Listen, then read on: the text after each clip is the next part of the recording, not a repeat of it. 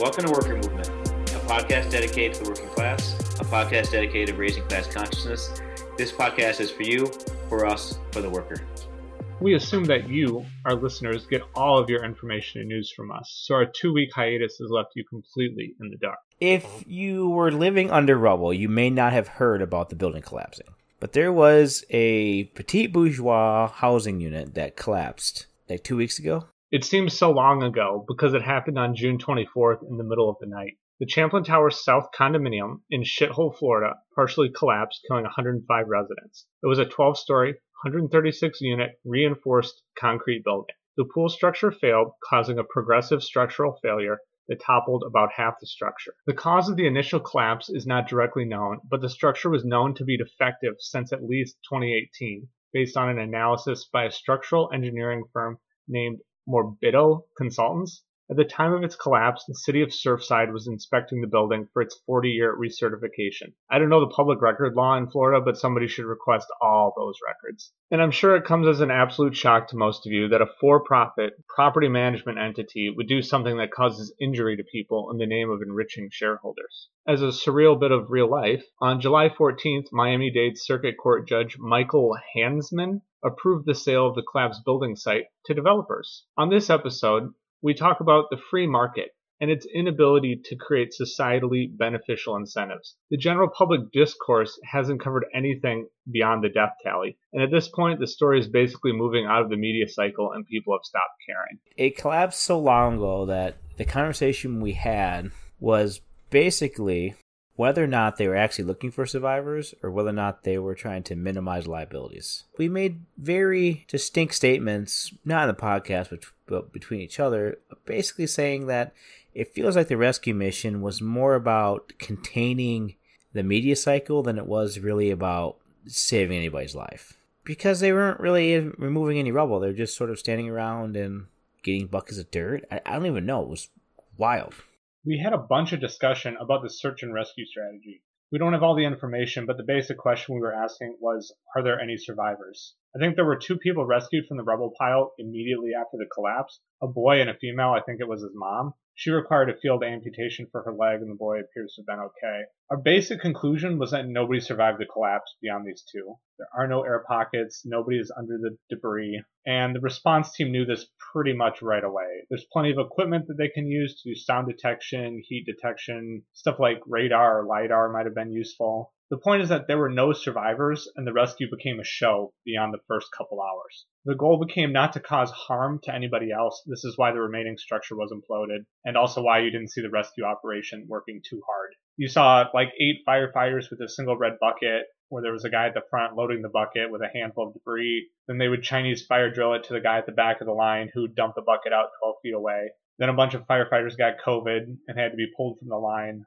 But the important thing is that they were all doing this very it made no sense. Urgently, yeah.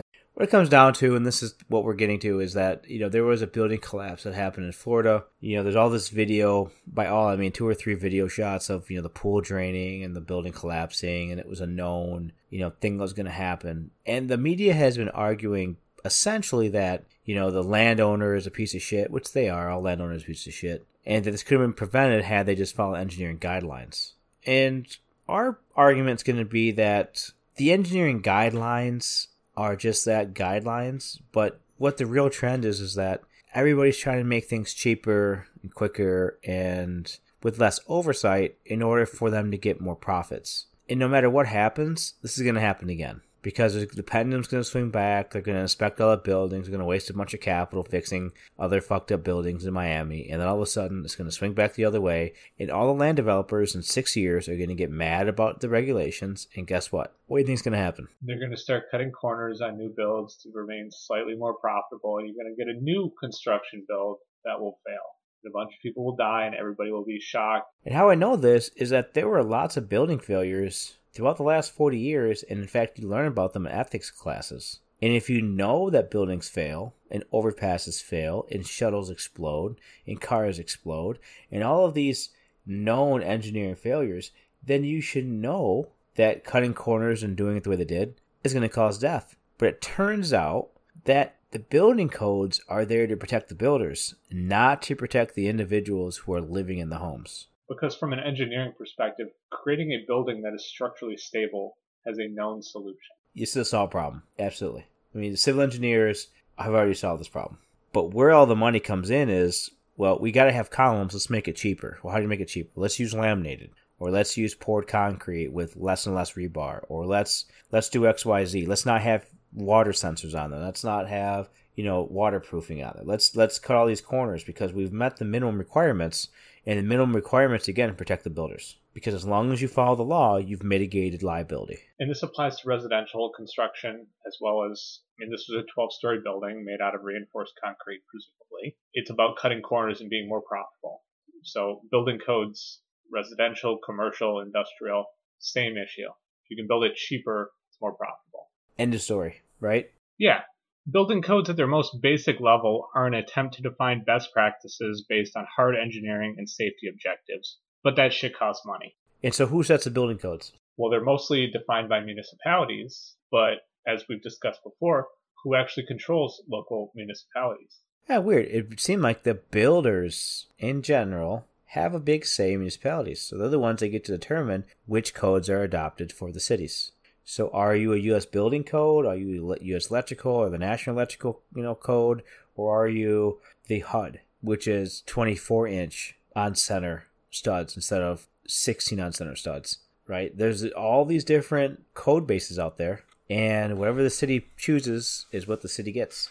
And the builders have an incentive to lobby the city and ensure that candidates and politicians on the city with any political say are acting in the interest of the builders. That's by design. That's how the free market is intended to work. The city can wrap up any failure into sovereign immunity. Yep. Absolve themselves of any liability, and the builders can go on and say, well, we followed the rules and people died, but we didn't do anything wrong, so it's fine. It's the city's fault. So there's no accountability, and that's again by design. So in this specific example in Florida, you have the owners or the board of directors. I'm not exactly sure what the legal structure is, but there's all sorts of reports that point to a structural engineer doing an analysis that says this building is imminently going to fail, or whatever the language is that was shit's fucked, yo. So they knew. They chose to do nothing. Business decision, because at the end of the day, they probably don't have liability. It's not going to be profitable to spend, $20 million, literally repouring the structural, vertical supports of a 12-story building. There's no way. You're not going to do it because it's not profitable. Tear the building down. So you would have to tear the building down, but that's also not profitable. So what are you going to do? So at some point, the city exists to say, well, we have building codes, and based on this giant crack in your vertical support column, we can say with some reasonable degree of scientific certainty that this building is imminently going to fail. In fact, we actually have a report that you, the board, funded stating as such, so we're going to condemn the building. Why didn't that happen? Yeah, I don't get that. That's because it was too profitable, right? It was rich people living on basically the water, or with a view of the water. They weren't going to kick out 12 stories worth of people with money because it wasn't profitable for anybody. And this may be controversial sounding, but you want the free market. But guess what? As a free market person, how do you know a building's going to fail? The free market is all about choice. So how do you know that your building's going to collapse? And the answer is you don't, because you're not an inspector or a structural engineer. So the free market does not work when it comes to things like infrastructure, because it takes teams of engineers to maintain infrastructure. So the whole idea about, free market belongs in housing, it doesn't. It's bullshit. Because now you get the question is who's held accountable? You're not going to go out and not live in an apartment complex that the concrete was poured by Jim's Concrete, because Jim's Concrete just poured the concrete based on the architectural design, which was signed off by a PE for a firm who was then project managing this large construct or this large building, who had probably just construction loans. So you're going to boycott the banks that greenlit this construction loan? Probably not. The project management company probably doesn't even exist anymore because it's a liability shell. The architectural firm just did it to spec because that's what they're asked to do. They're not required to do the environmental impact or the fact that they put a pool next door.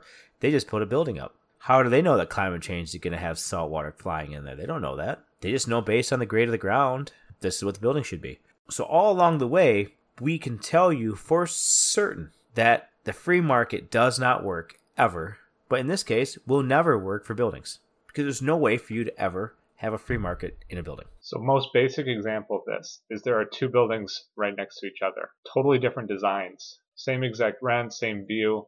Which one do you choose? The most brutalistic one. The squarest building with the most concrete looking building. It's hard to know because do you decide functionality? You don't even know. You have no idea. You have no way. And that's the point.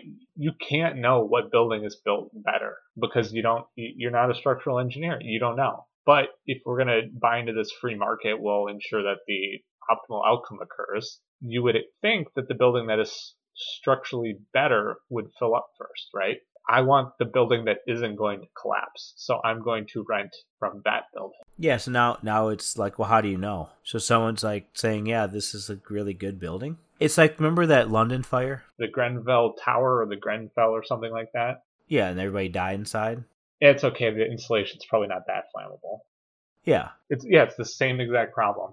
It was profitable. It was profitable, and not only was it profitable, it was to the point where it was encouraged by the government because they wanted more low-income housing. And in the way in Miami, it was profitable because they wanted more high-end buildings to attract more money into the heart of the city. And that's the key distinction between those two examples is that in London, I think for the most part, people living in the Grenfell Tower were generally poor, and it might have been subsidized housing to some degree. So those people didn't have a choice. They could not move out and find another dwelling to occupy in terms of having a residency. In Florida, I think for the most part, everybody that lived there could have chosen to move, but they did not choose to do so because they didn't know that the building was imminently going to collapse, presumably. Otherwise, I would think you would move, but I guess I don't know that. If I was presented with a support column that had giant crack in it, my reasonable assumption would be, well, that doesn't look right. Maybe I should not live in this building that is classified as going to imminently collapse by the people that run the building. But I don't attend my homeowners association board meeting, so I don't know this.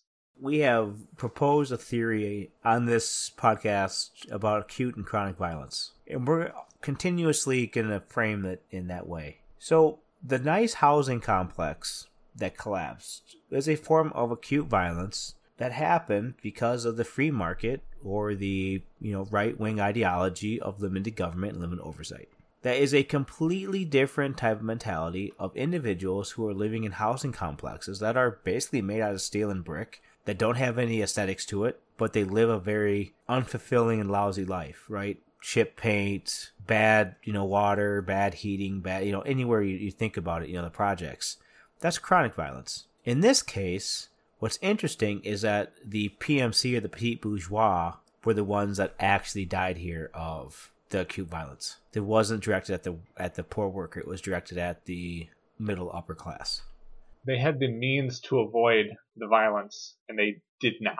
Whether it was because of an information gap was probably the case, but at the end of the day, they were still victims of acute violence caused by effectively state violence. Yep. The state caused this by not enforcing inspections because it doesn't benefit basically their donors, their builders. The builders don't care because it's profitable, and unless they incur some tail risk event, who cares? So this is a tail risk event if you're a builder. Your building collapses, that's the worst case possible outcome. You probably have insurance for it though, so at the end of the day, I'm not sure you're financially ruined if you're a builder either. I don't know exactly how that works out. The people that held insurance on their condo unit, their estates are probably getting absolutely no money, because I really doubt that the insurance policy covers building collapse. I would think that liability would get passed on to the ownership group of the building, but the ownership group of the building is likely insolvent and has no money now anyway, so they just declare bankruptcy if nobody gets paid out, and problem goes away, there's no liability, who cares?